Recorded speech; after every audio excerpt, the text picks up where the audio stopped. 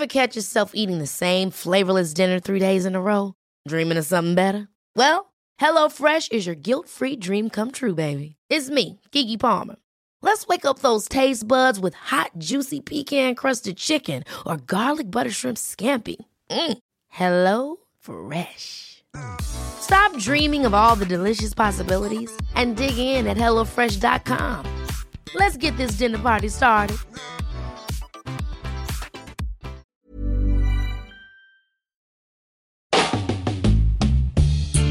Instead of fussing and fighting. Hey, Raising Rebels family. This past December, Raising Rebels attended the People of Color Conference.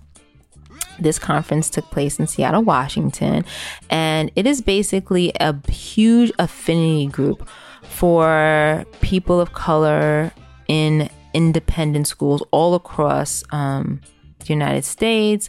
And I think people travel from all over the world really to attend this conference, where you get to really talk specifically about what it feels like to be a person of color in a predominantly white space. It's a powerful experience to be surrounded by all of these amazing educators that are thinking so much around how to free children. And I got the opportunity to have some of the most meaningful conversations with parents who were attending this conference. I want to suggest that you find a quiet space and you close your eyes and you put on some headphones as you listen to this episode, because it's really a time capsule. The stories that are told are so vivid, and also it takes place in this really crowded auditorium. And I would imagine, and I hope for most of us, we are not in very crowded auditoriums and probably won't be for a long time. And so I want to, suggest that you take some time with yourself and enjoy this episode. I love you all. Stay safe. Be well. And please remember to find joy. Means that I gotta get stepping, I'm Dawn, and I'm from Houston. Yay! Olivia Moorhead Slaughter from Milton, Massachusetts. Tanita Fernandez from Pasadena, California. My name is Jimmy Manyuru. I grew up in Kenya, and I live in the Boston area. Tell us something about your kids. So I have one child, Bailey, who's 2.5-year-old, and makes me wild. It's we're in that fun stage right now of seeing this little person who can actually give you back responses and kind of tell you directives. So, yeah. My name is Lloyd Mitchell Duggar III. I am from Brentwood, New York, but I live currently in Southborough, Massachusetts. Tell me why you say the third. Because that's on my birth certificate.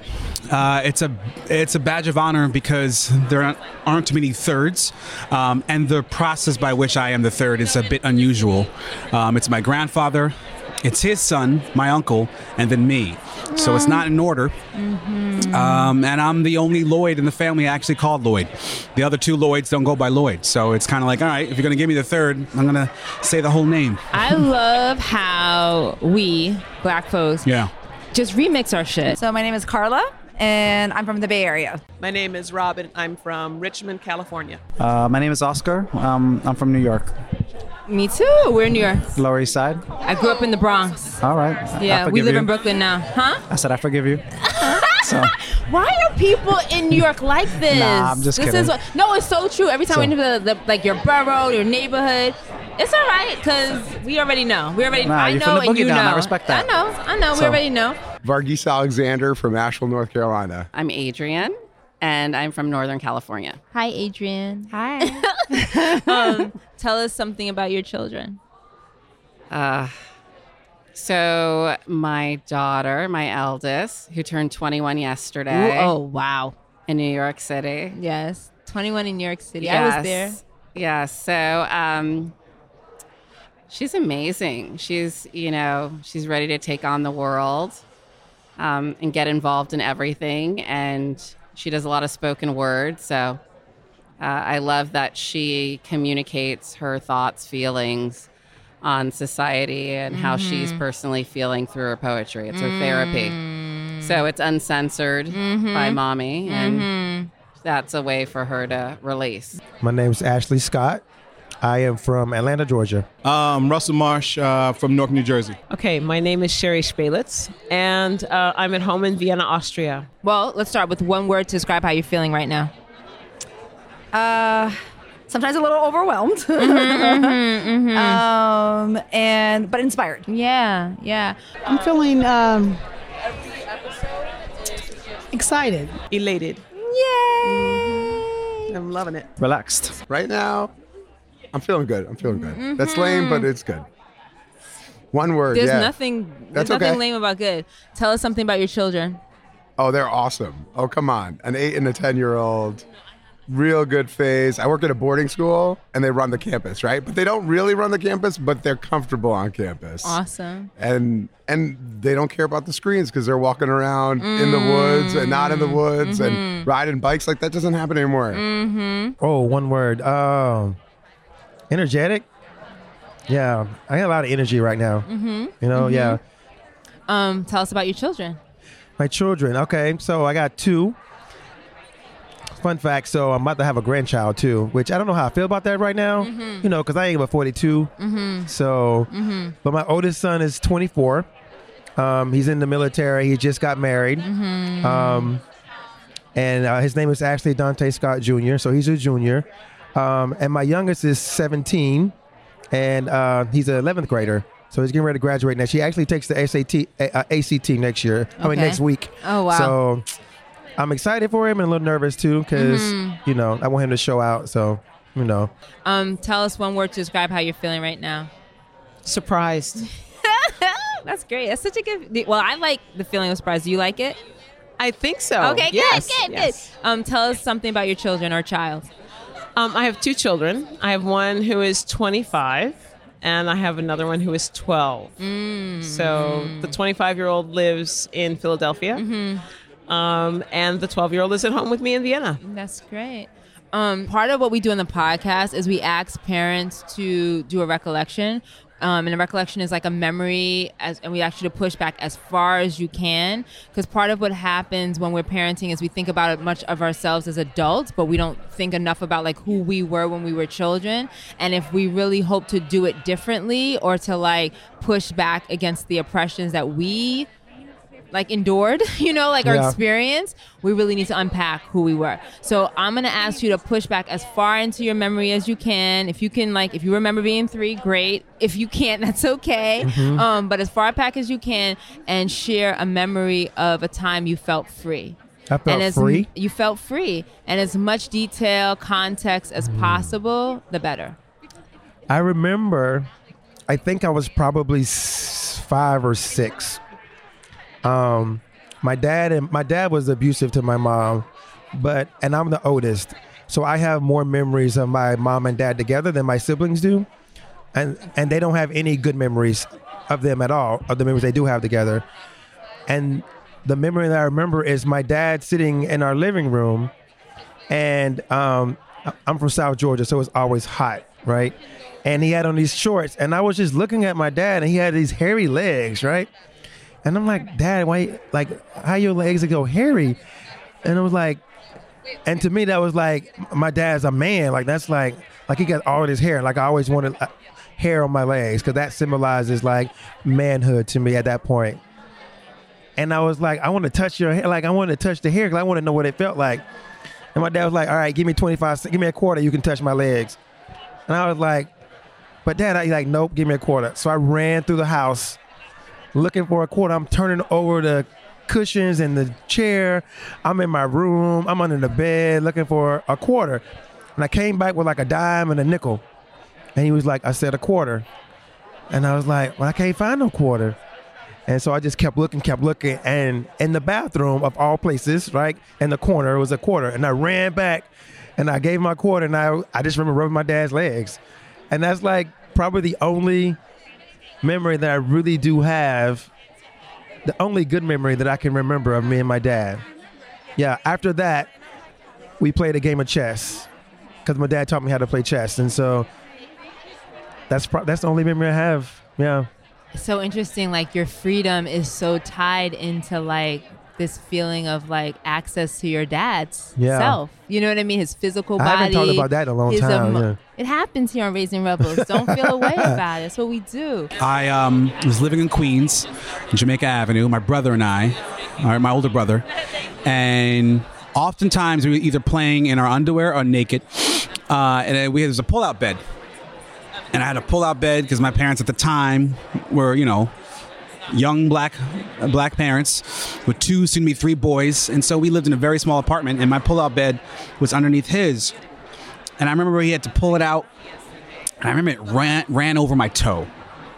Like, ran over my toe. And I have so many memories of my pinky toe crashing into the metal part of this small-ass apartment and finding my Teenage Mutant Ninja Turtles under the bed, and like just that tiny small apartment in Queens. And I mean, we moved out when I was about 7, so I lived there since I was born until I was 7. But that's what I remember. It's just that pull-out bed going over my foot. It sounds like freedom to me too. To be young. Because it's like it's your own world. You know what I'm saying? And feeling like you have agency over that space. That's freedom. I think back to a time when I was 5 years old, and I was in a kindergarten class, and a little boy threw a shoe, and it was a white teacher,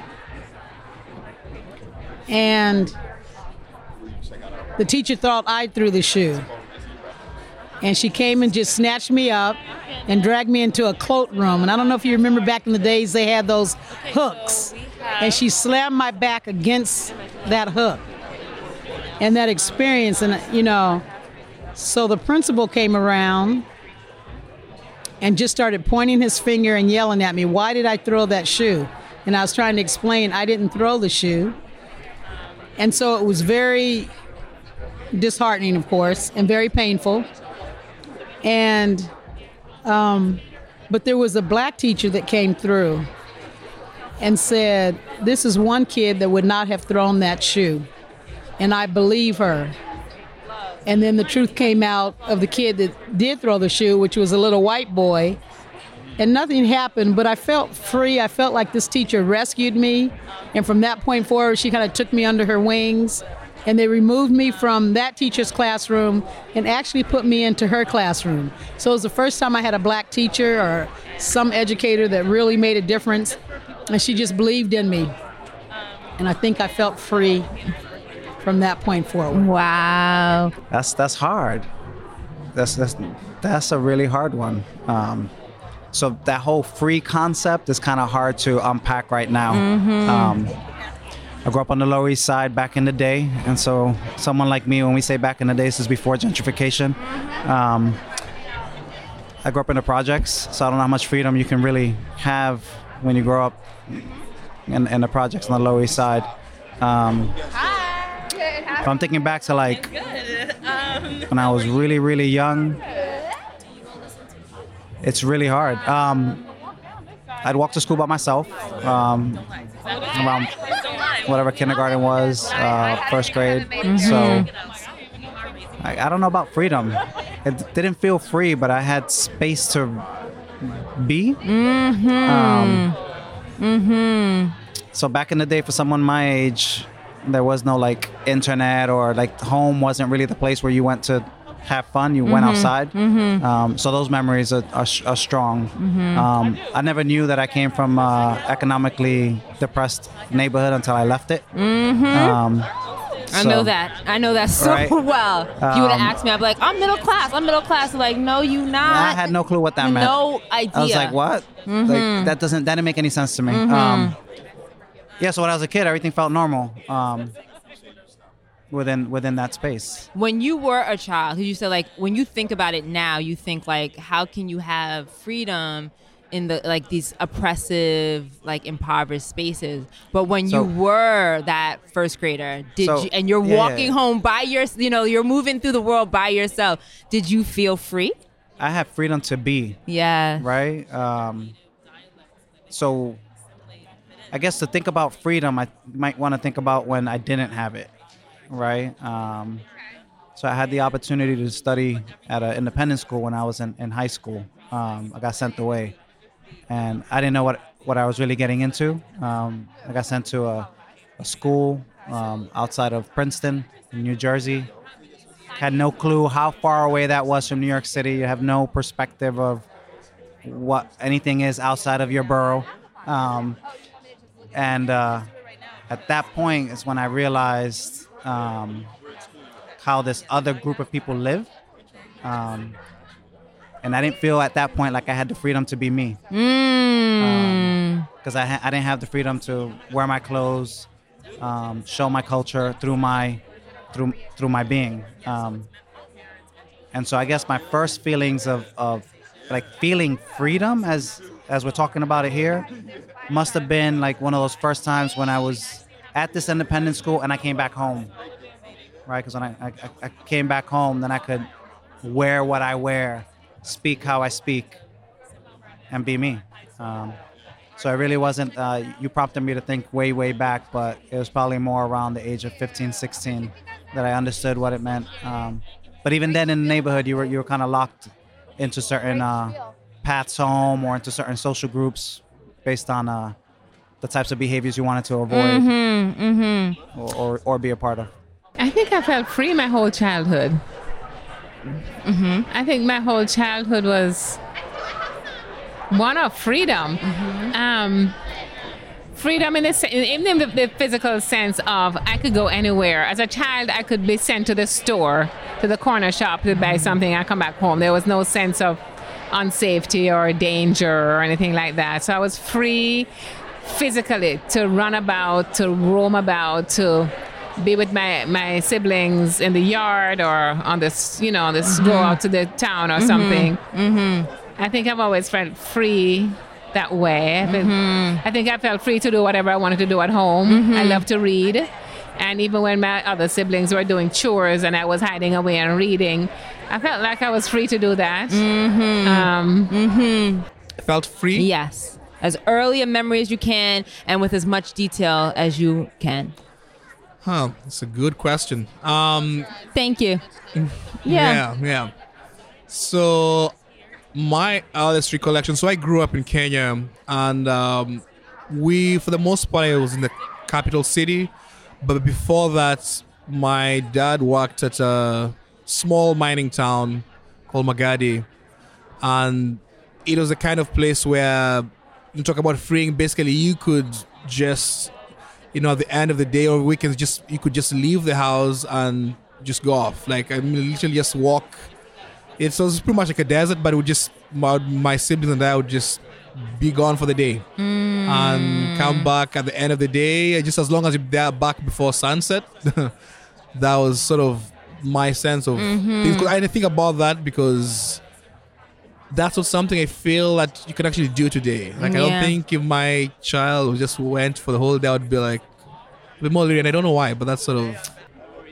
Oh, there are many moments, actually. I can think back probably around 4 or 5 years old and being up in the Sierra Nevada mountains. My dad worked on the railroad, so he would always take us up to the Sierras to be near the railroad tracks, and we would park the old station wagon, all the kids pile out and just go play in the dirt and the pine needles. And I remember very clearly the scent of the pine needles. It's almost a kind of a Christmassy but soapy smell, and what that felt like under my feet, and just running, sliding in the red dirt, and my younger brother and I just kind of digging in the dirt, making little holes here and there, and it was amazing. It made I just remember the sound of the birds, because you don't hear birds as much as you used to, and what the sun looked like coming through the pine needles when we looked up. It was an amazing time, and my mom sitting by the car fixing sandwiches, my dad with my brothers out by the railroad tracks, him explaining something about how the engines did whatever they do as they move through the mountains. Yeah. I was definitely a little girl, somewhere between 5 and 10, growing up in Pine Bluff, Arkansas, in a black middle-class neighborhood, black everybody, but it was a beautiful black bubble. I could be outside all day long, in my neighborhood, on my bike, my friends' houses, just playing in the dirt, playing in the mud, just riding around, just playing with our Barbie dolls, especially Julia, because she was black, playing with our black baby dolls, just playing with each other, eating fruit off of trees, popsicles. I was freed up, had no idea how freed up I was. And wishing I was grown. Absolutely. Mistake. I'm thinking of being a kid maybe around 5 or 6 and visiting my godparents who lived in the country.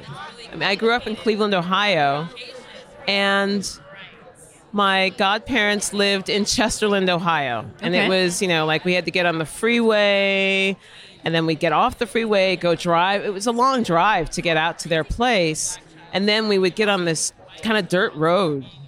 And then we'd drive off to their long driveway. So I just remember being out there.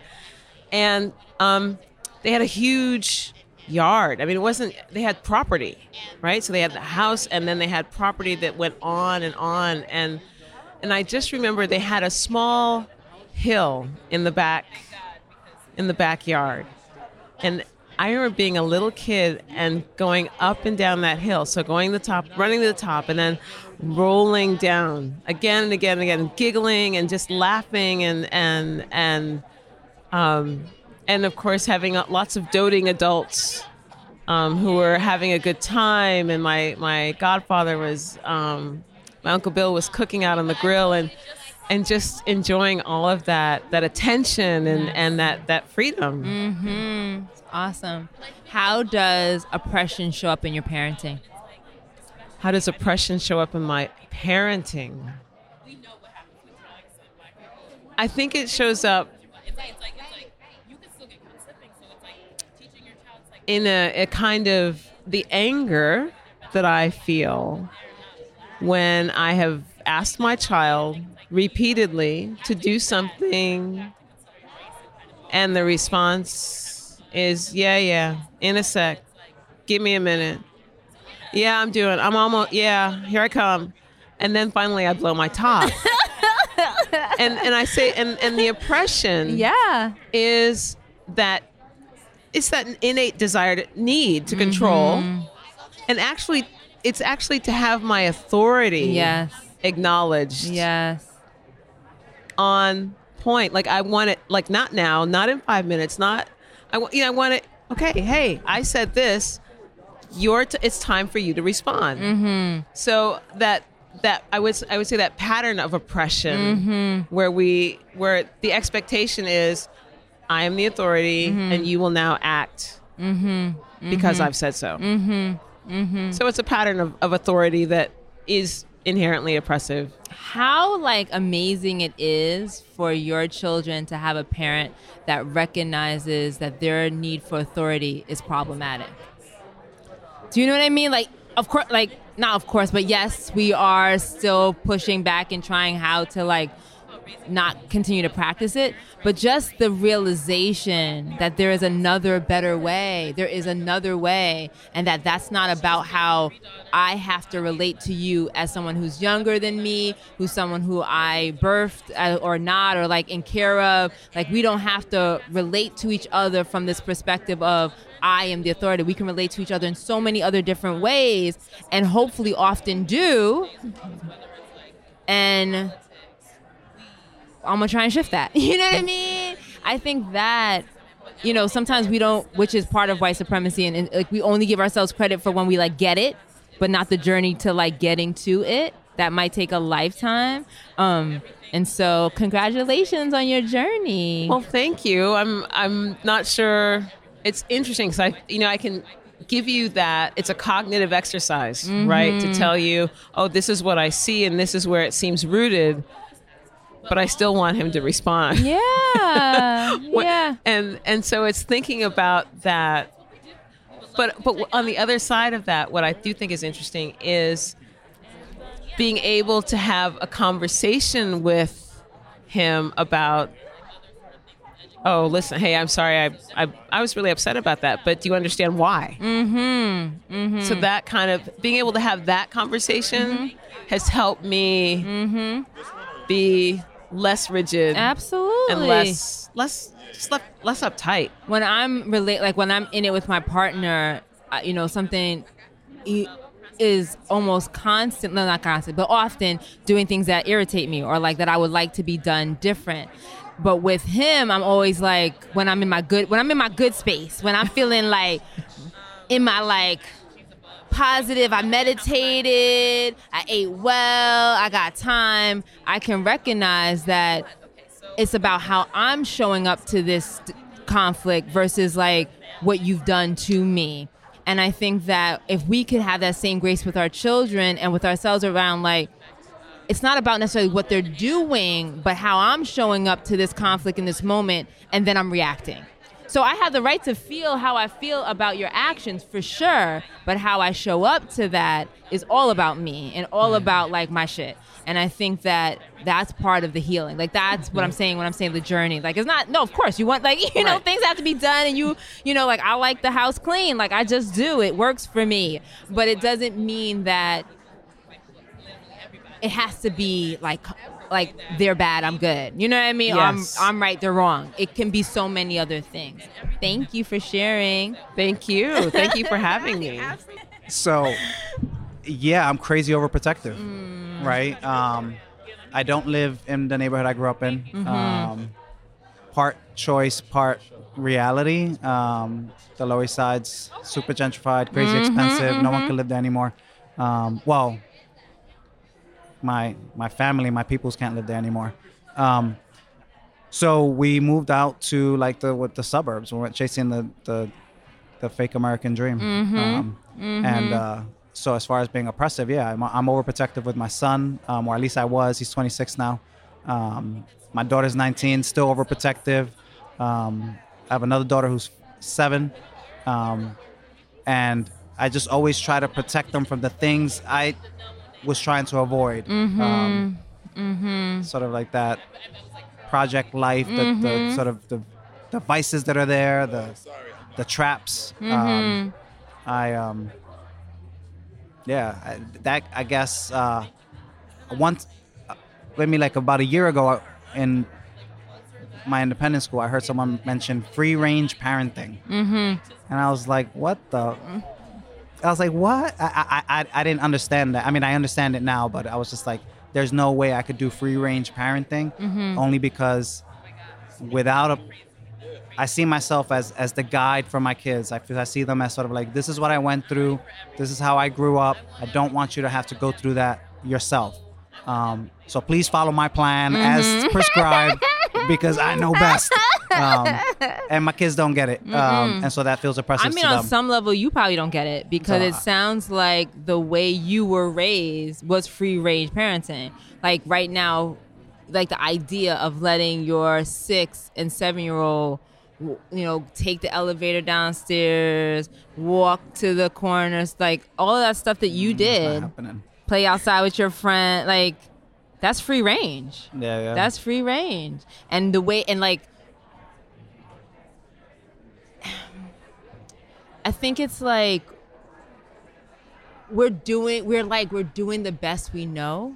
Do you know what I mean? And like the more we can unpack it, the wider what we know and it can give act. Like I imagine like for your 7-year-old and your 26-year-old, right? That's what you said, the range. Yeah. And like what you have the capacity for has probably grown so much. Yeah, look, I love my mother, but she should not have free range parent me. Like that was, you can't. We just got it because. All right, I'm fortunate enough to have my career right now, to be here at the POCC. Like in some ways, like my brother and I, we talk about this, we are like this first generation economic success. But we both grew up with a lot of folks who just didn't make it out. I know. I know. Locked up, dead, yes, whatever. Yes. So they were free range parented as well, right? Yes, so it's sort of like, I don't want to take that chance. Yes. Now, the question was, do I find myself being oppressive? Yeah. Am I working on being less? Absolutely. Yes. So trying to find this happy balance and this medium. I'm in between. Think speaking to it. You know what I Yeah. mean? Like speaking to the idea that it's not necessarily about who you want to be as a parent, but like this larger white supremacy that creates these environments that are not safe, that don't feel safe, right? And just knowing like we're scared.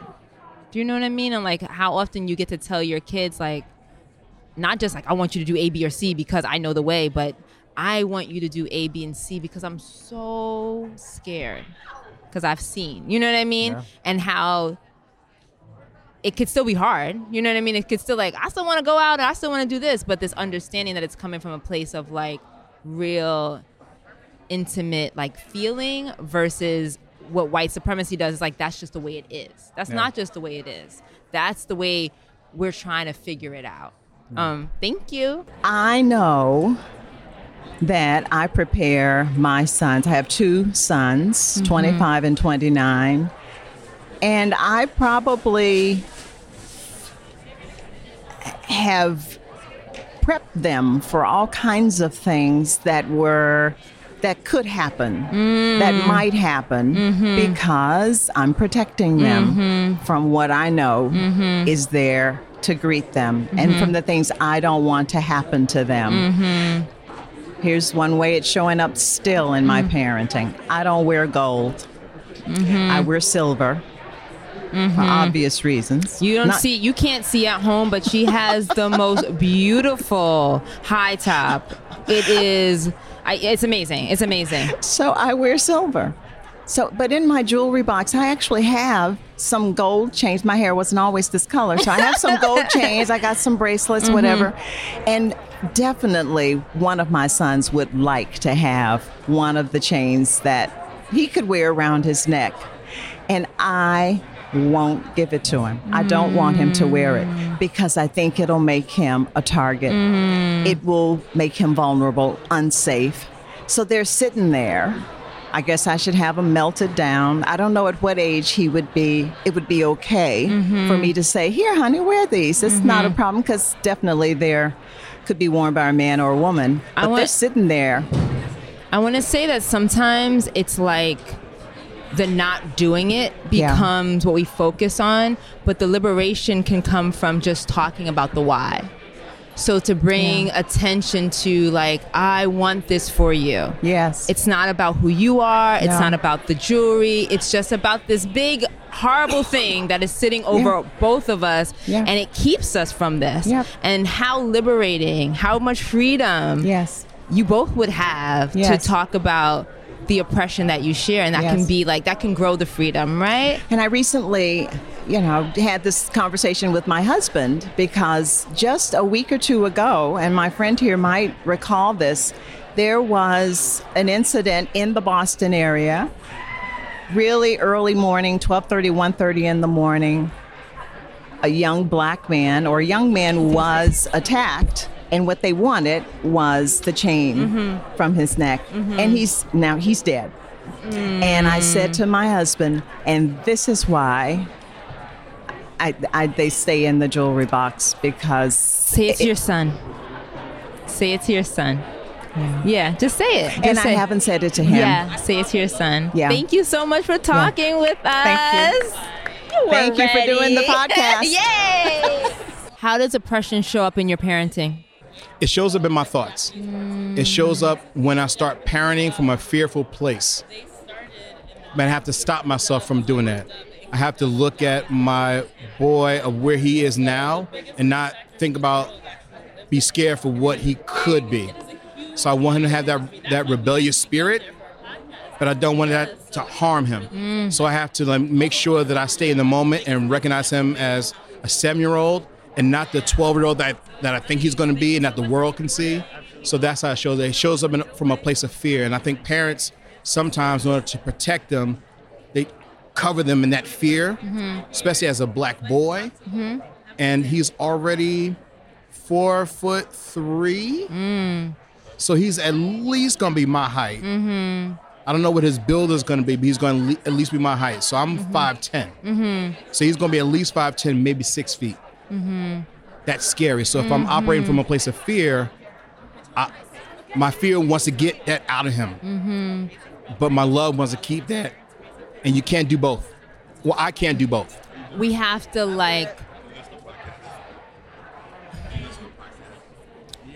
I think we just have to, first of all, be compassionate with ourselves as parents. Right. And we have to keep evolving, right? Keep doing what we know we can do and pushing. Just keep pushing ourselves. As you were talking, I was thinking Disney is so fucking problematic. And the reason I say that is, as you were talking, it kept making me think about that line in Finding Nemo when Dory is Marlin is all upset and worried because Nemo, he's like, I want him to be safe. I don't want, and Dory's like, well, you can't, if he doesn't do anything, he won't do anything. But Disney should have made those voices be black people's voices. I think that if there were black voices instead of Ellen or whoever the fuck else voice, we would it would be more authentic and more accurate. And I'm not saying that white folks don't also feel oppression or have fears for their children, but that understanding and how many black us, right? Because when we would have Nemo came out, I was a teen, I'm your age, I was a teenager, but still if you got to watch Nemo, right? You get to have that healing process as a black father who's scared for his son, who is just being a kid, goes out in the world, gets caught up. Right. Father goes and gets him. Right. Nemo gets to know and heal around I'm gonna make mistakes. I'm gonna learn from it. Right. But my people gonna come get me, so I'm good. But at what cost, though? Well, so Nemo wouldn't pay the same cost. But this is the thing. We're all here. Right. You're right here right now. Right. You know what I'm saying? I'm right here right now. So I'm not saying that bad shit don't happen. Of course it does. They are coming for us. Nobody, I don't have no doubt about it. Right. But if we don't also elevate and give voice to our stories of being whole, if we give, the ones that does, the parts that don't work out we give it a lot of voice.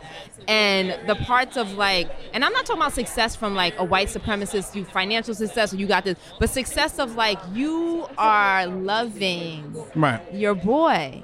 Right. Do you know what I'm saying? Right. Wow, you're loving your boy every day.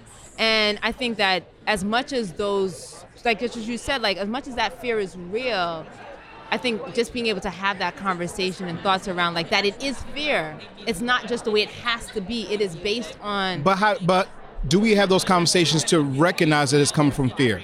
No, that's what I mean. Do we redo it and redo those old jokes? Absolutely. I'm going to beat you so the cops don't beat you. I was told that. Yes. But my wife and I made a decision. It's we're going to take the best of our parents. Yeah. So that worked in the 80s, right? Because I grew up in the 80s. Crack and it was. I grew up in Newark, so I'm the poster child for that.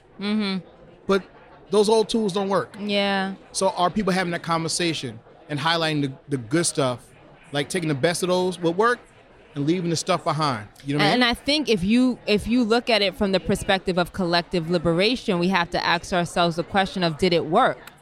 Because if we're thinking about one, some, many, but we're not thinking about all, we know as much as we tried, as much as our parents tried, it didn't work, right? It did a thing. It allowed for some. It allowed for us sitting here right now. But work, and I think just having those conversations, just continuing to unpack it is what we're hoping to do. Thank you. But just keep passing it on, though. Yes, That's all. absolutely. Russell, you did the thing. Thank you.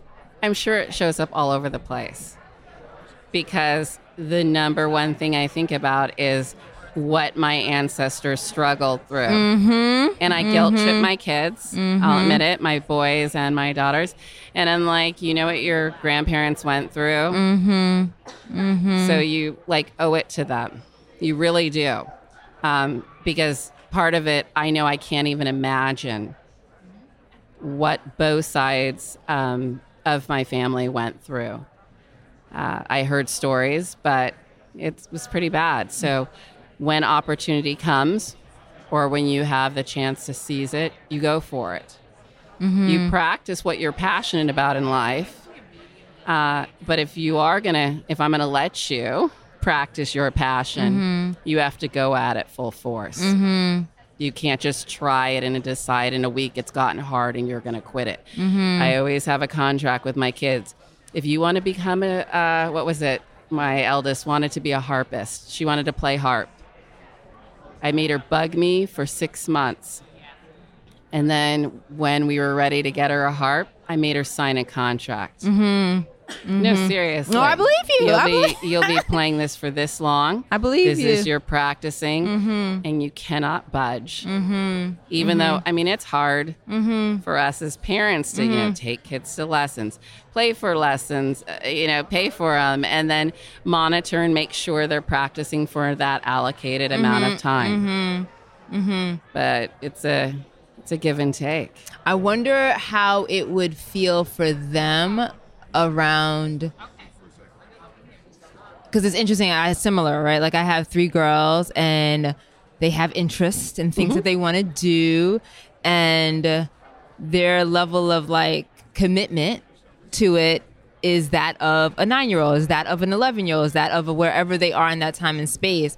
And that idea that you get to like try something and then decide to quit it.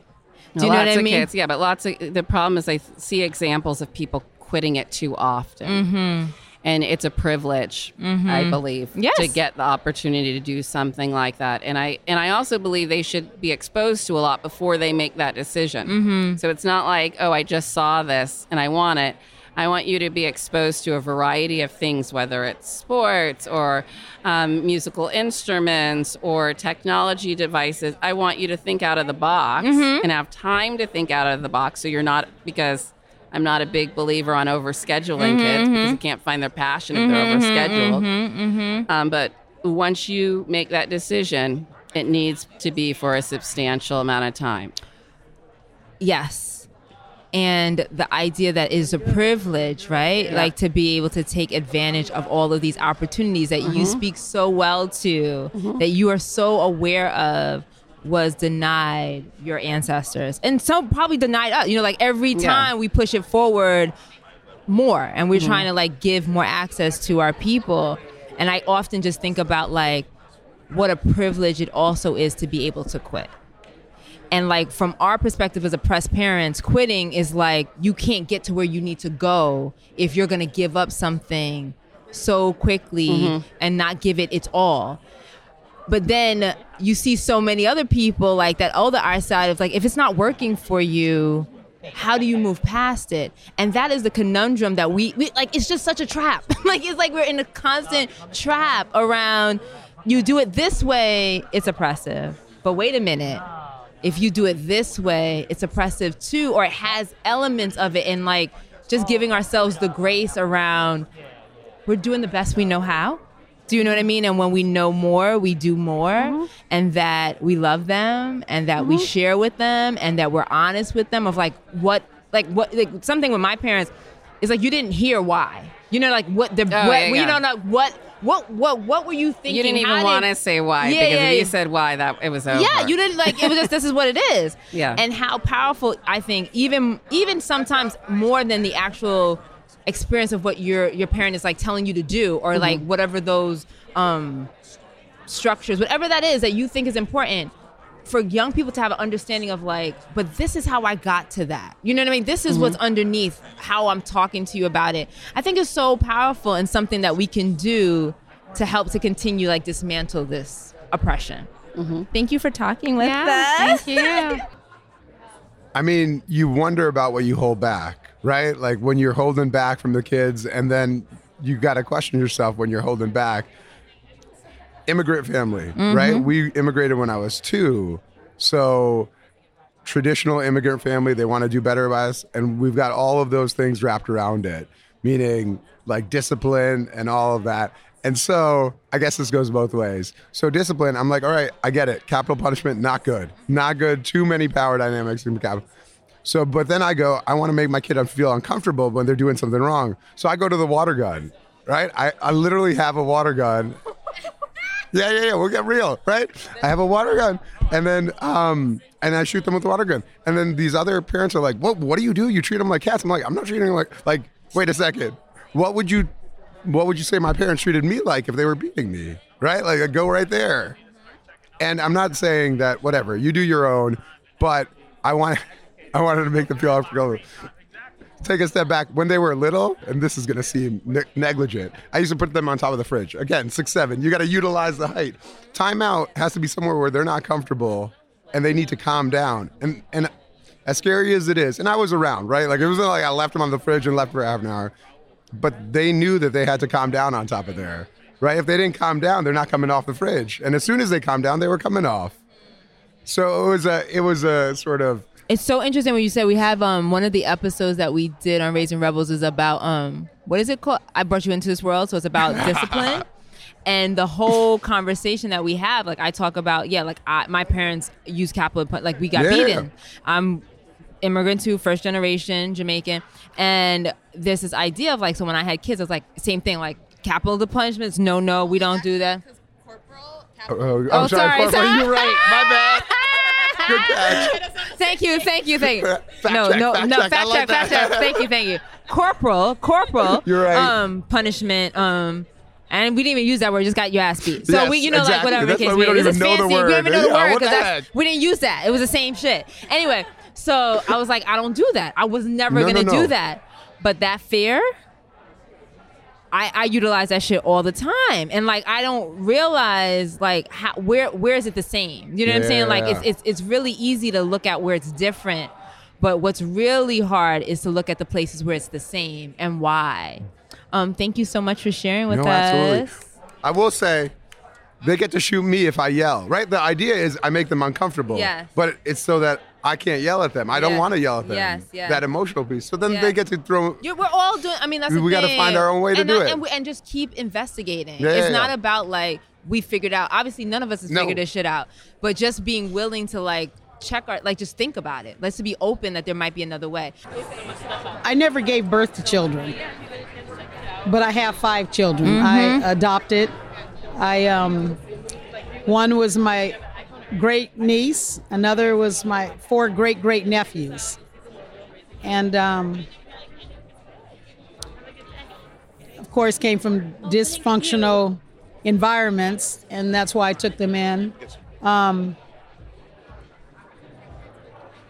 just trying to watch them navigate their ways through life and through a society that, especially not in favor of African American boys, it's kind of been a struggle, and I feel like the system fights against our children, especially our black boys, and so constantly trying to just reaffirm them and make them feel valued and give them opportunities that they could never have otherwise.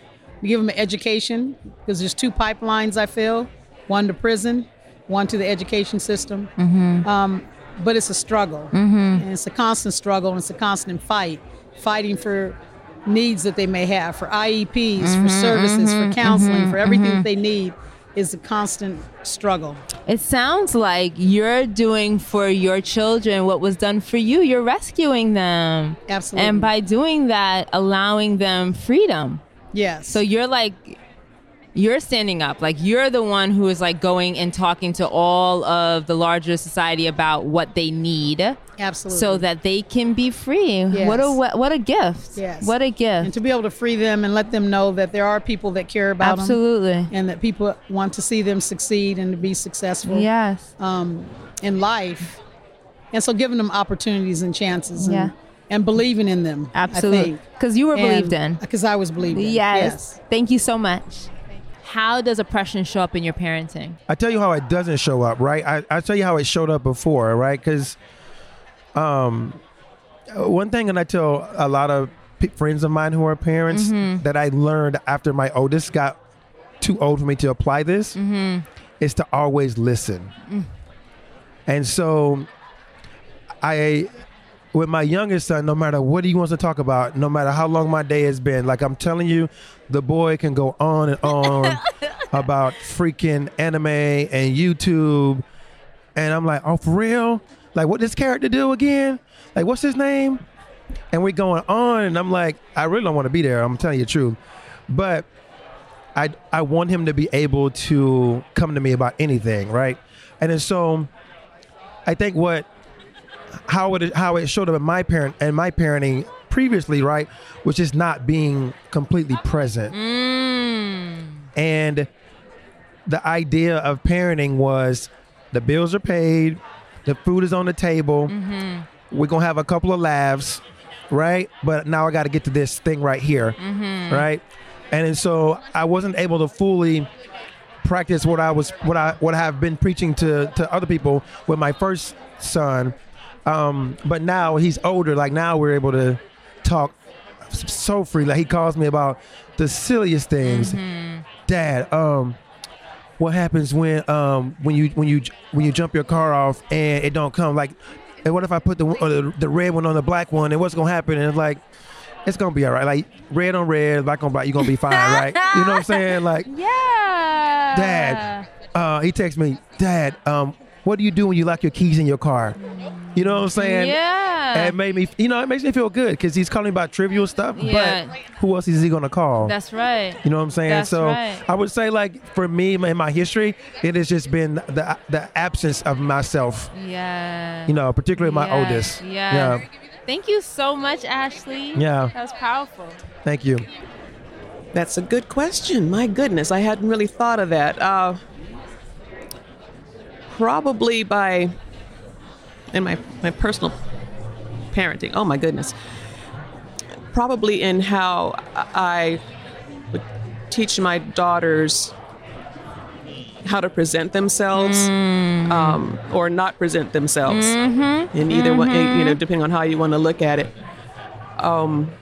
Making sure that they're seen but not overly seen, if that makes any sense at all, but it doesn't. It makes sense in oppression. It makes sense in a world that is focused on minimizing, on harming our children, right? It makes sense. It totally makes sense. And thank you so much for sharing. Oh, my pleasure. My pleasure.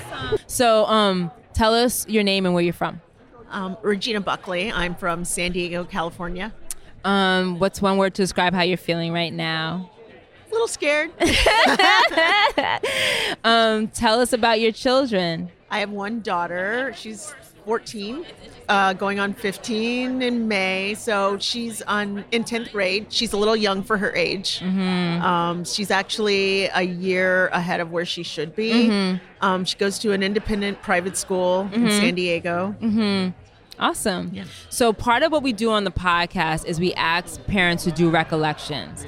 And basically a recollection is like a memory. And we ask parents to do a recollection as far back into their memory as they can, because often when we think about our parents and we think about like where we are now, but actually it's so important to think about who we were as children, because that's really informing so much of how we engage with our children. So I'm going to ask you to push back as far as you can. If you can remember being 4, the better, but like however far back you can go, and to think of a recollection of a time you felt free. And if you can give us as much context for that recollection, where you were, how old you were, what was happening for you, anything like that, it's helpful. Well, I guess I'd have to go back to, I think of my childhood as a dichotomy. I was born in Georgia, and we moved when I was 3 going on 4 to Connecticut. My parents moved north, so my brother and I, he wasn't born yet. I'm 5 years older than my brother, but they wanted us to have a better education than where we came from in Georgia. I was born in a very small town, about an hour outside of Atlanta, and that's where my mom grew up. Her mother grew up there. All my ancestors pretty much come from that area, and my father as well. And he is the only one in his family who got a college education. My mom did not have a college education, so they wanted my brother and I to have good education. So they moved to Connecticut. But I still remember living in Georgia as a young child. When I was in Georgia, I was around my relatives. Both my mom and my dad had multiple brothers and sisters. My mom had 11 brothers and sisters, I think, and my dad had 9. And they just doted on me. And that was my world, and I didn't know anything else at that time. I didn't know even there were people that didn't look like me that would necessarily treat me badly. I mean, I remember walking to probably, this is my earliest memory, is my grandfather walking me to, it must have just been, corner store in a one-horse town, but to get me a pop, what we called a soda. It was orange soda. He called it pop. And he would do that, and I would spend time with him, and I just felt very secure and safe and I guess free, that I could do whatever I felt like and it would be okay. How does oppression show up in your parenting? So I think I carry a lot of, so like I mentioned, when we moved, my world became very different. We moved from that environment to a town in Connecticut that was predominantly white, and all of a sudden I became other. And I didn't realize I was other at first. It's sort of, a lot of little things started happening where, and then you start being around kids who have no problem telling you you're other. And so that hurts when you're a small child, and it hurts when you're grown up. And it hurts when you're grown up. But when you're a child, you don't understand why it's happening. You think it's you. You think there's something physically wrong with you, that, other kids don't want to play with you or make fun of how you look. So you internalize it. And I wouldn't necessarily even tell my parents about all of it, because when you're that young, you really think has something to do with you. And then even when I found out it wasn't me, because my parents, would begin to tell me things. They told me things from a very young age about, because they grew up during Jim Crow and they didn't want me to go through the same kind of hurt. So they would, say things like, you really should not make many white friends because you can't really trust them and things like that. And that just puts you on guard. So I think in terms of my parenting, I still carry some of those hurts. Like, I will never forget ever.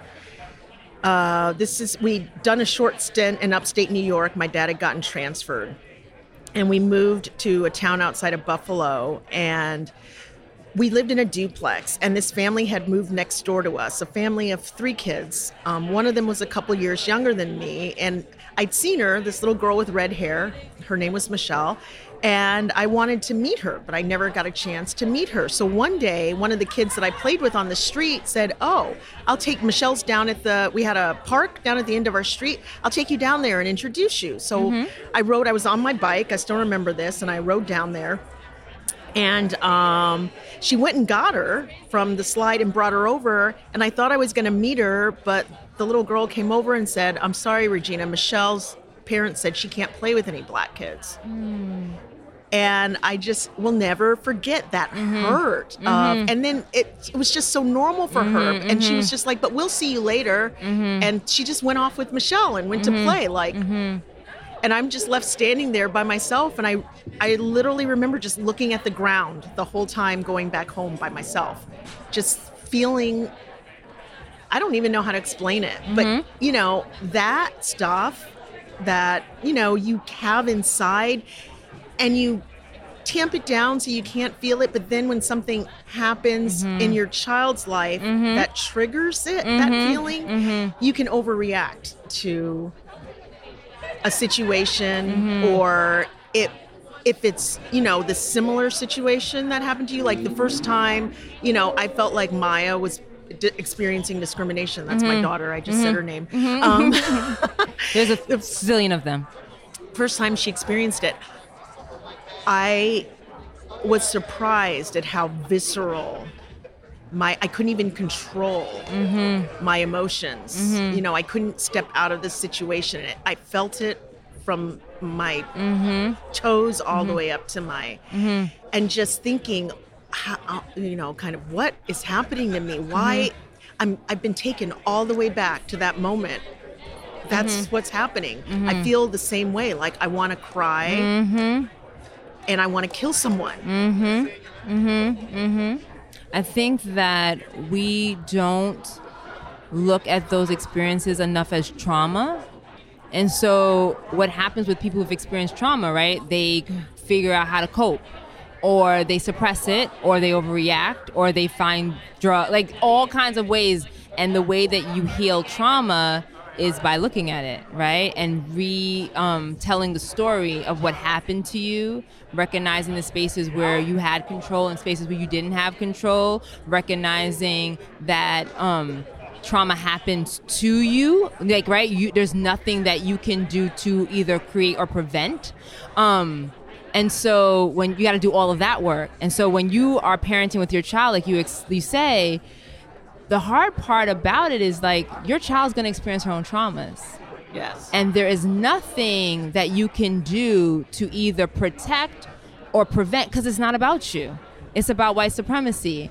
And I think that the illusion and the extra burden that we have to hold as oppressed parents is this fantasy that there's a wrong or right way to help protect our children from white supremacy. Whether it's to like your parents, like, oh, I want you to have a better opportunity, so I'm gonna go up north, right, so you can have this education, or all of the numerous ways, like I don't want to put my trauma on you, so I'm gonna protect you from my stories, right, and constantly wrestle with, no, you're gonna do your own thing. It's gonna be better for you. No, right. You know it's not.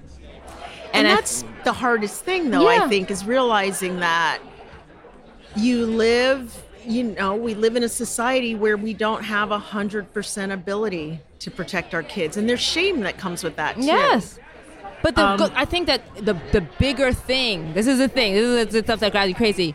Why should we live in a world where we have to protect our children? You just described so beautifully that you felt the most free in your childhood, where your parents weren't worried about protecting you because you were surrounded by your people. Right. And for most of human history, we've all been surrounded by our people. And what is fucked up about America is that they have determined from its birth, from its inception, that some people are our people and other people are not our people. And so now you as a parent in 2019, to have to, like, your main focus, so many parents' main focus is protecting our children. Like, that's normal.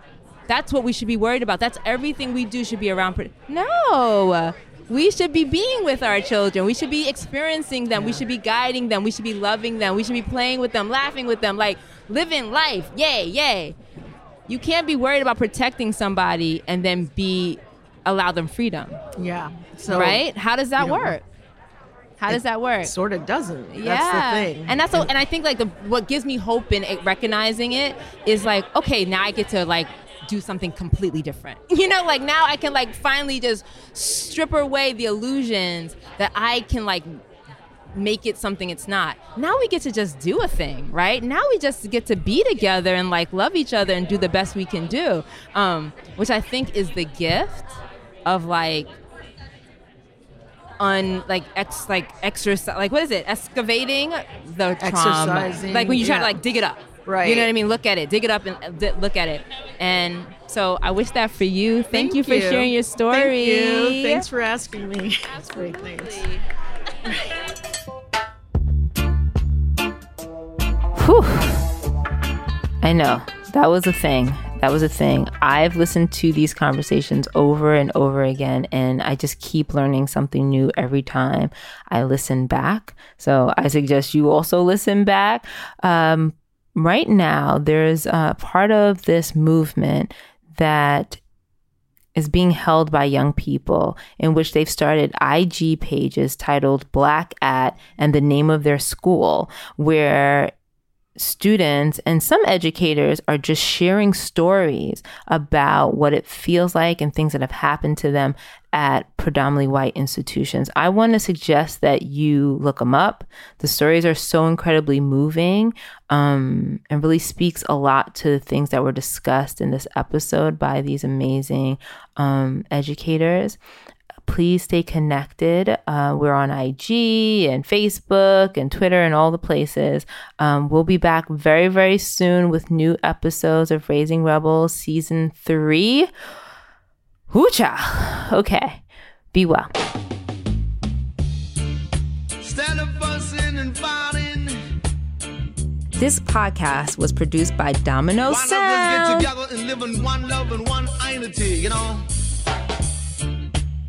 Rebel in the morning, rebel in the evening too.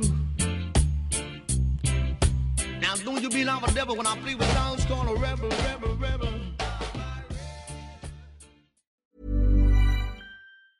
Ever catch yourself eating the same flavorless dinner 3 days in a row? Dreaming of something better? Well, HelloFresh is your guilt-free dream come true, baby. It's me, Keke Palmer. Let's wake up those taste buds with hot, juicy pecan-crusted chicken or garlic butter shrimp scampi. Hello Fresh. Stop dreaming of all the delicious possibilities and dig in at HelloFresh.com. Let's get this dinner party started.